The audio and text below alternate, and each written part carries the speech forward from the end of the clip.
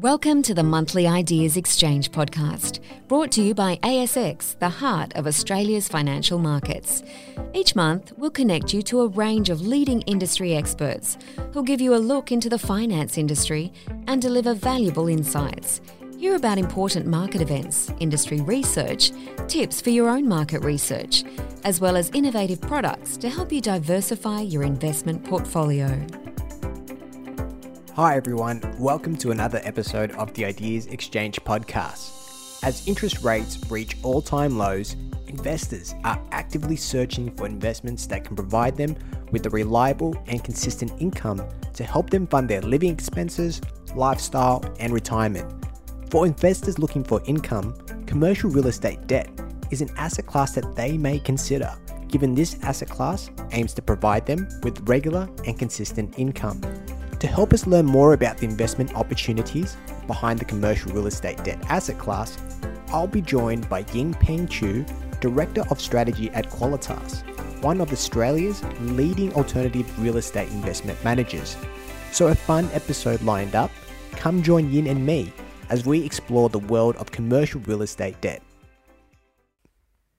Hi Yin, welcome to the Ideas Exchange podcast. It's great to have you here today. Thanks, Martin. It's really fantastic to be able to join the podcast this time. So in today's episode, we are going to be covering the commercial real estate debt asset class, short for CRE debt. It is an asset class that can provide investors with exposure to the property asset class without actually owning it. This asset class is particularly interesting given it specifically aims to provide regular and consistent income and is relevant in today's low interest rate world.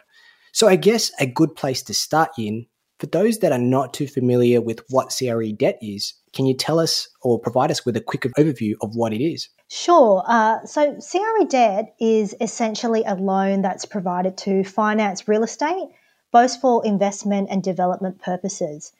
We all know that real estate is an asset class that is heavily borrowed against, and in fact, it's quite rare that with regards to real estate, it's purchased outright by 100% equity. So there's always going to be borrowings against property. And so this is that unique opportunity around the CRE debt. Specifically, the borrowers of CRE loans, they are distinctly commercial.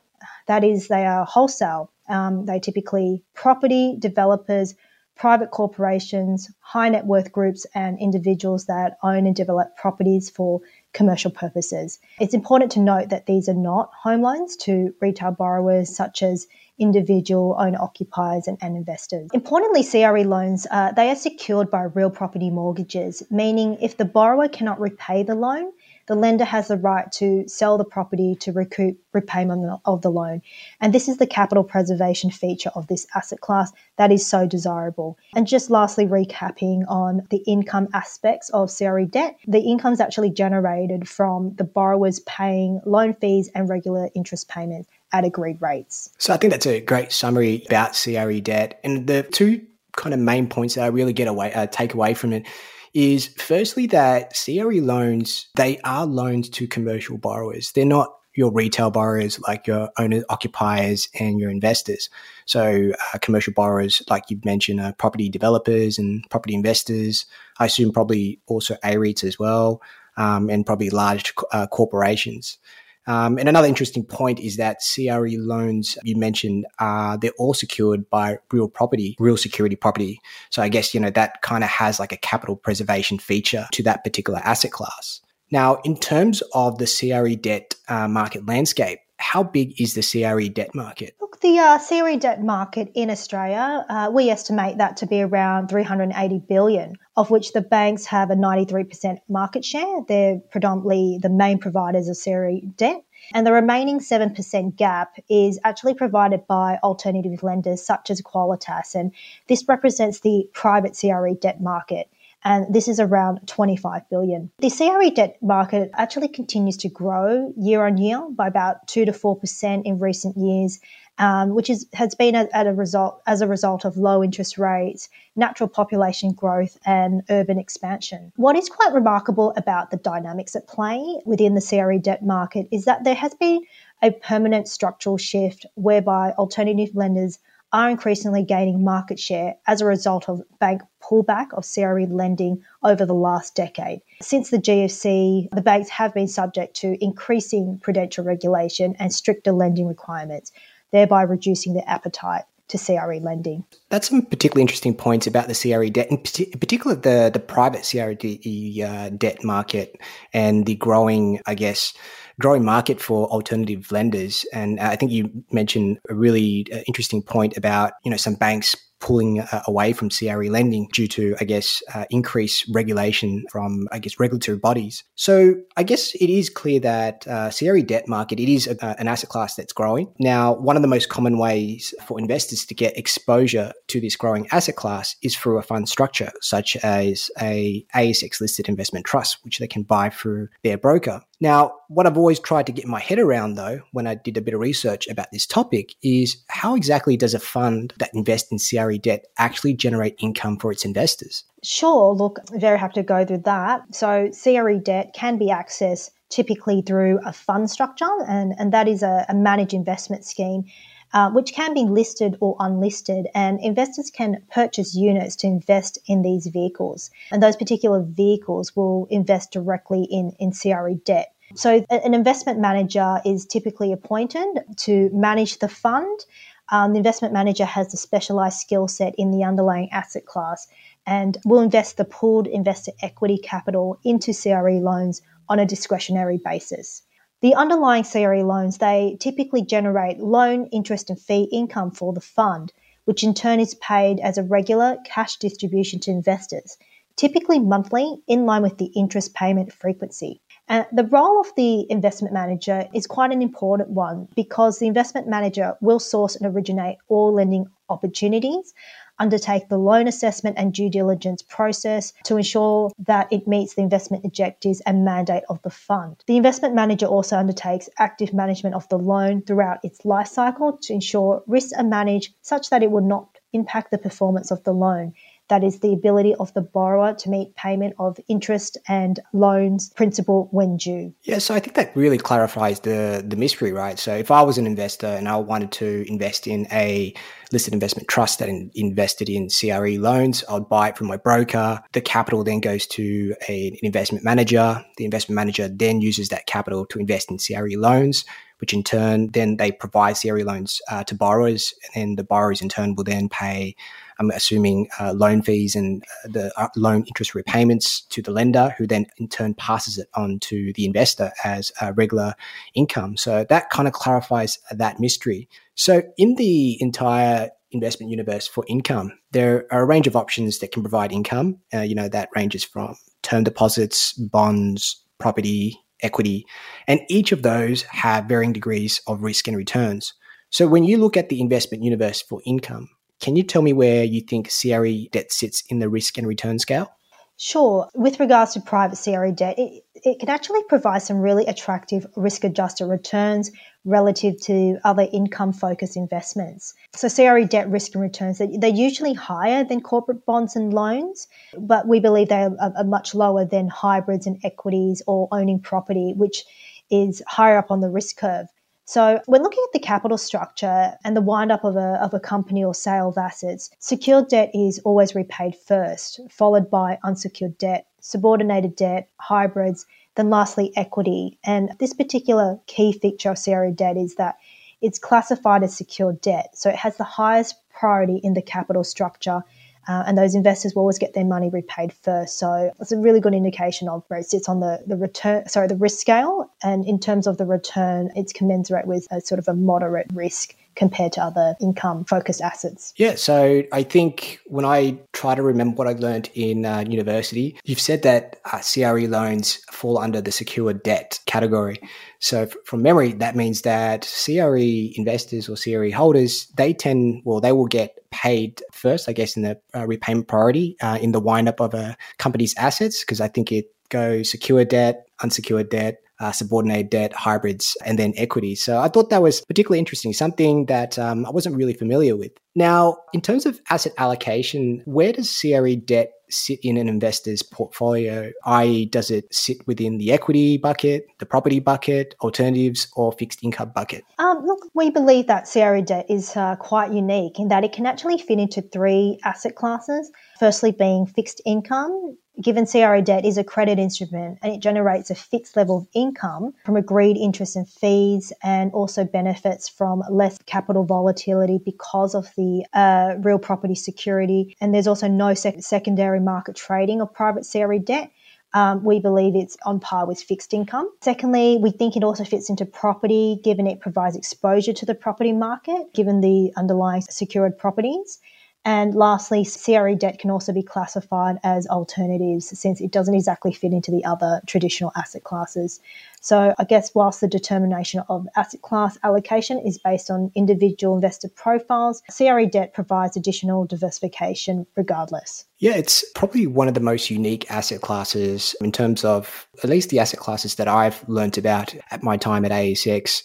Most asset classes generally either sit in the equity, property, fixed income, or alternatives bucket. But CRE debt kind of is unique. It can sit in the fixed income bucket, it can sit in the alternatives, and it could also sit in the property asset class as well. So I guess, for those particular reasons, it can be a great asset class to add diversification to a portfolio. So we've kind of covered where CRE debt sits in the investment portfolio. Can you outline any reasons or the particular reasons why investors should consider investing in the CRE debt asset class? Sure. Look, we think that investors who prefer less capital volatility or have income-targeted strategies such as retirees, they are often attracted to CRE debt. And in terms of the benefits, we summarise this as first fact that there's a stable operating environment for alternative lenders. Alternative lenders have been operating for more than 30 years in the Australian CRE debt market.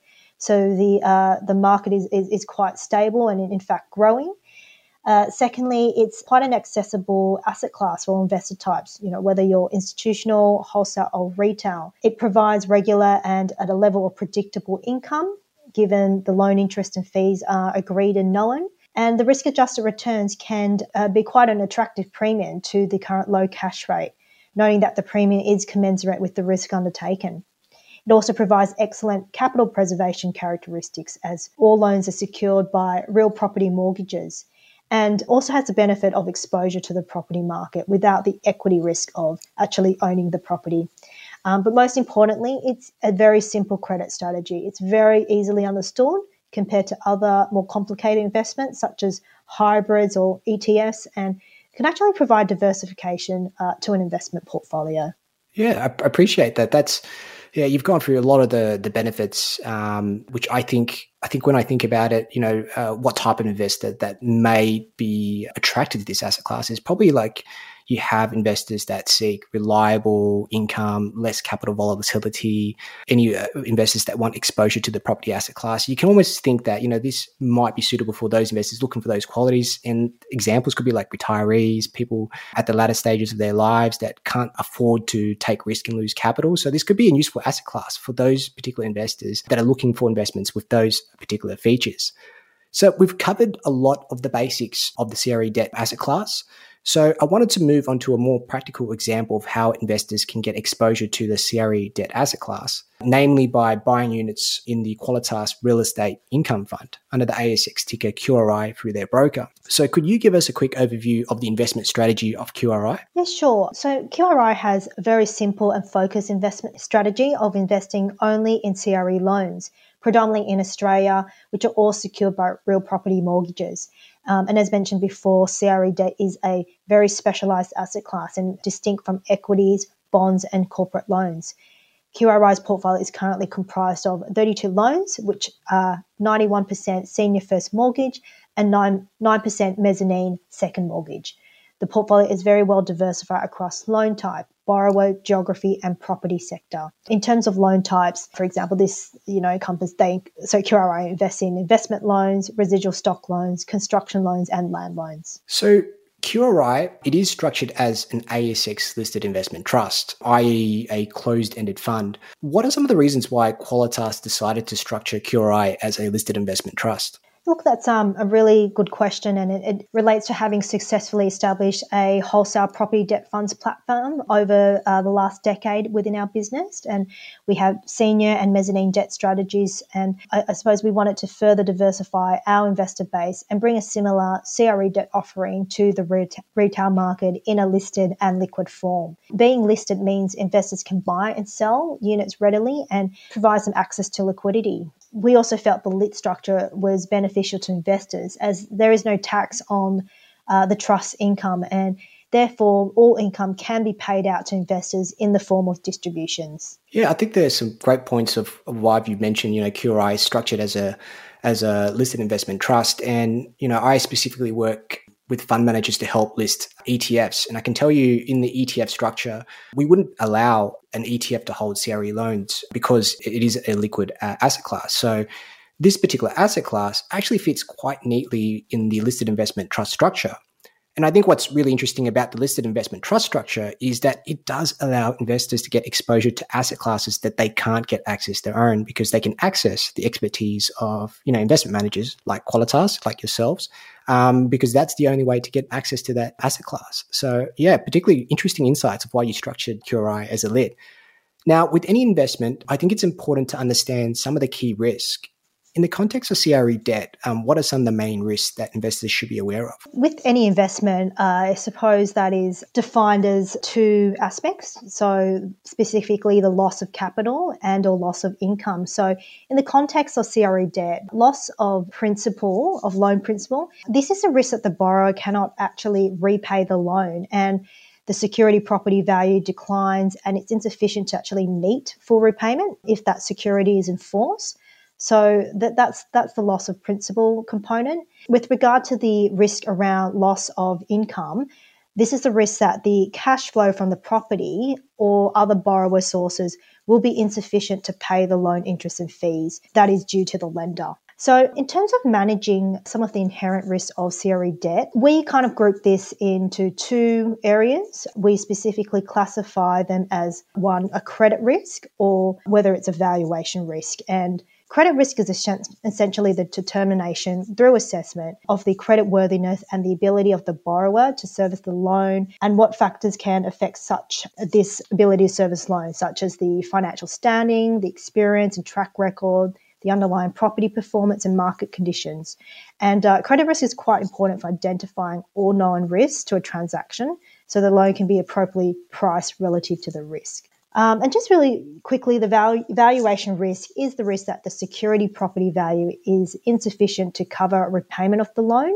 And what underpins the valuation risk is essentially four factors, being the strength of the underlying property cash flow, which supports the property yield and can impact any change in rental rates, occupancy and vacancy. Secondly, the point in the market cycle for that sector based on economic conditions. Has the property performance been impacted by macroeconomic conditions? And thirdly, market conditions such as supply and demand dynamics. For example, taking a look at residential, undersupply can be due to high demand for a particular location or underbuilding, and therefore that can underpin the property valuation. And lastly, where investors are investing their capital impacts the relative asset yields between property and other asset classes.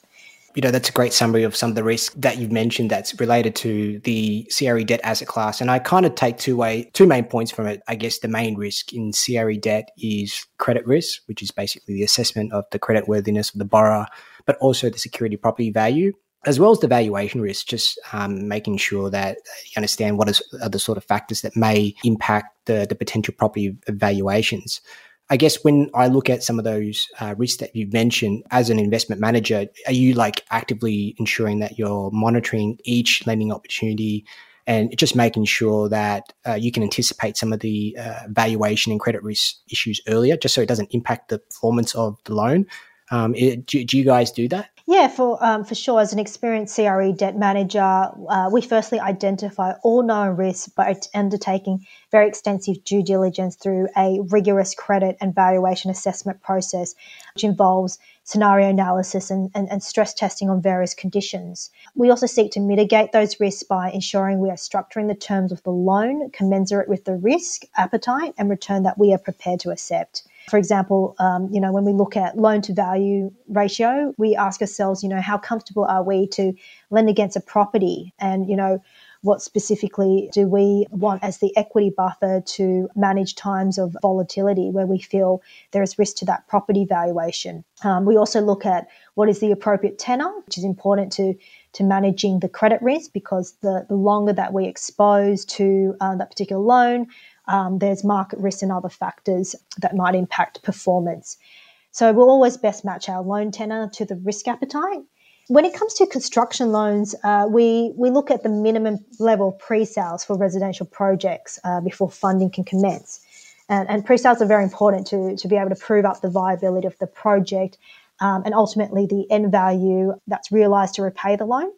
So I guess in summary, not only is the initial credit assessment and loan structuring important for managing credit risk, it's actually very important for lenders to undertake ongoing management of each loan to anticipate these issues earlier and ensure loan performance is not impacted, and hence preserving investor capital and investor returns. And at Qualitas, we undertake individual loan reviews of each loan in the QRI portfolio on a monthly basis, and more frequently, if required, for deals that are of heightened risk. So I guess on the topic of risk, it was only just a year ago that we saw, a major sell-off due to the fears of the COVID-19 pandemic. What was the overall impact of the equity market sell-off on QRI? Yeah, look, before I go into what actually happened to QRI's unit price when COVID hit, it's firstly just to recap on QRI's trading performance since the IPO in November 2018.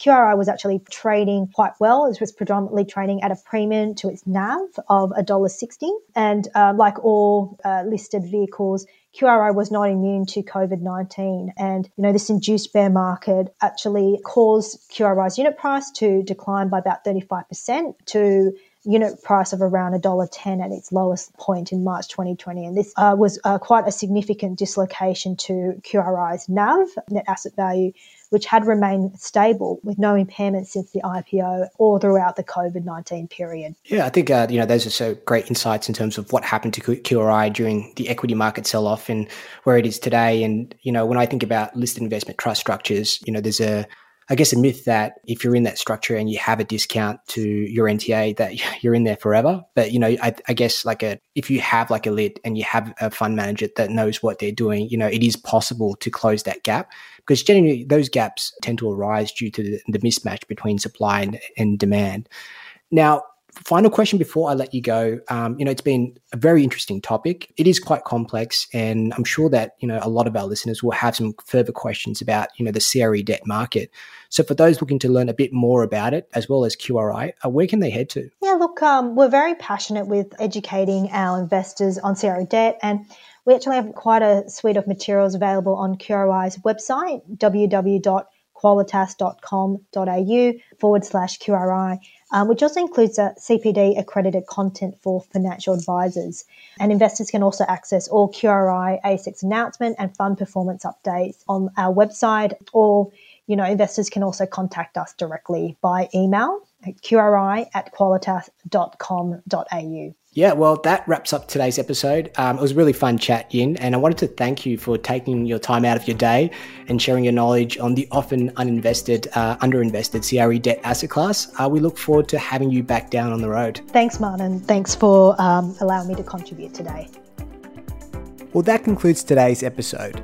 It was a fun episode, learning about the commercial real estate debt asset class and how it can be suitable for investors looking for an investment that generates regular income and less capital volatility.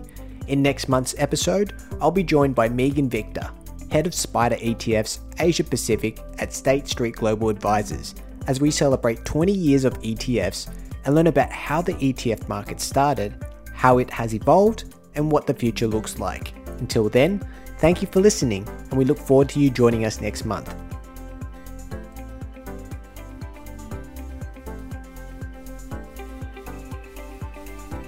ASX Limited ABN 980086246191 and its related bodies corporate, ASX, makes content available for podcast content, and the content may be downloaded on these conditions. ASX grants a non-exclusive license to download the content for private and non-commercial use only. You may not use the content for any other purpose, including without limitation distribution to a third party or implying a connection between you or any third party and ASX, its officers, employees or contractors. The views, opinions or recommendations of the author or speaker in the content are solely those of the author or speaker and do not in any way reflect the views, opinions, recommendations of ASX. The content is provided for educational purposes only and is not intended to include or constitute financial product advice. You should obtain independent advice from an Australian Financial Services licensee before making any investment decisions. ASX does not give any representation or warranty with respect to the accuracy, reliability, completeness or currency of the content. To the extent permitted by law, ASX and its employees, officers and contractors are not liable for any loss or damage arising in any way, including by way of negligence, from or in connection with any information provided or omitted or from anyone acting or refraining to act in reliance on this information.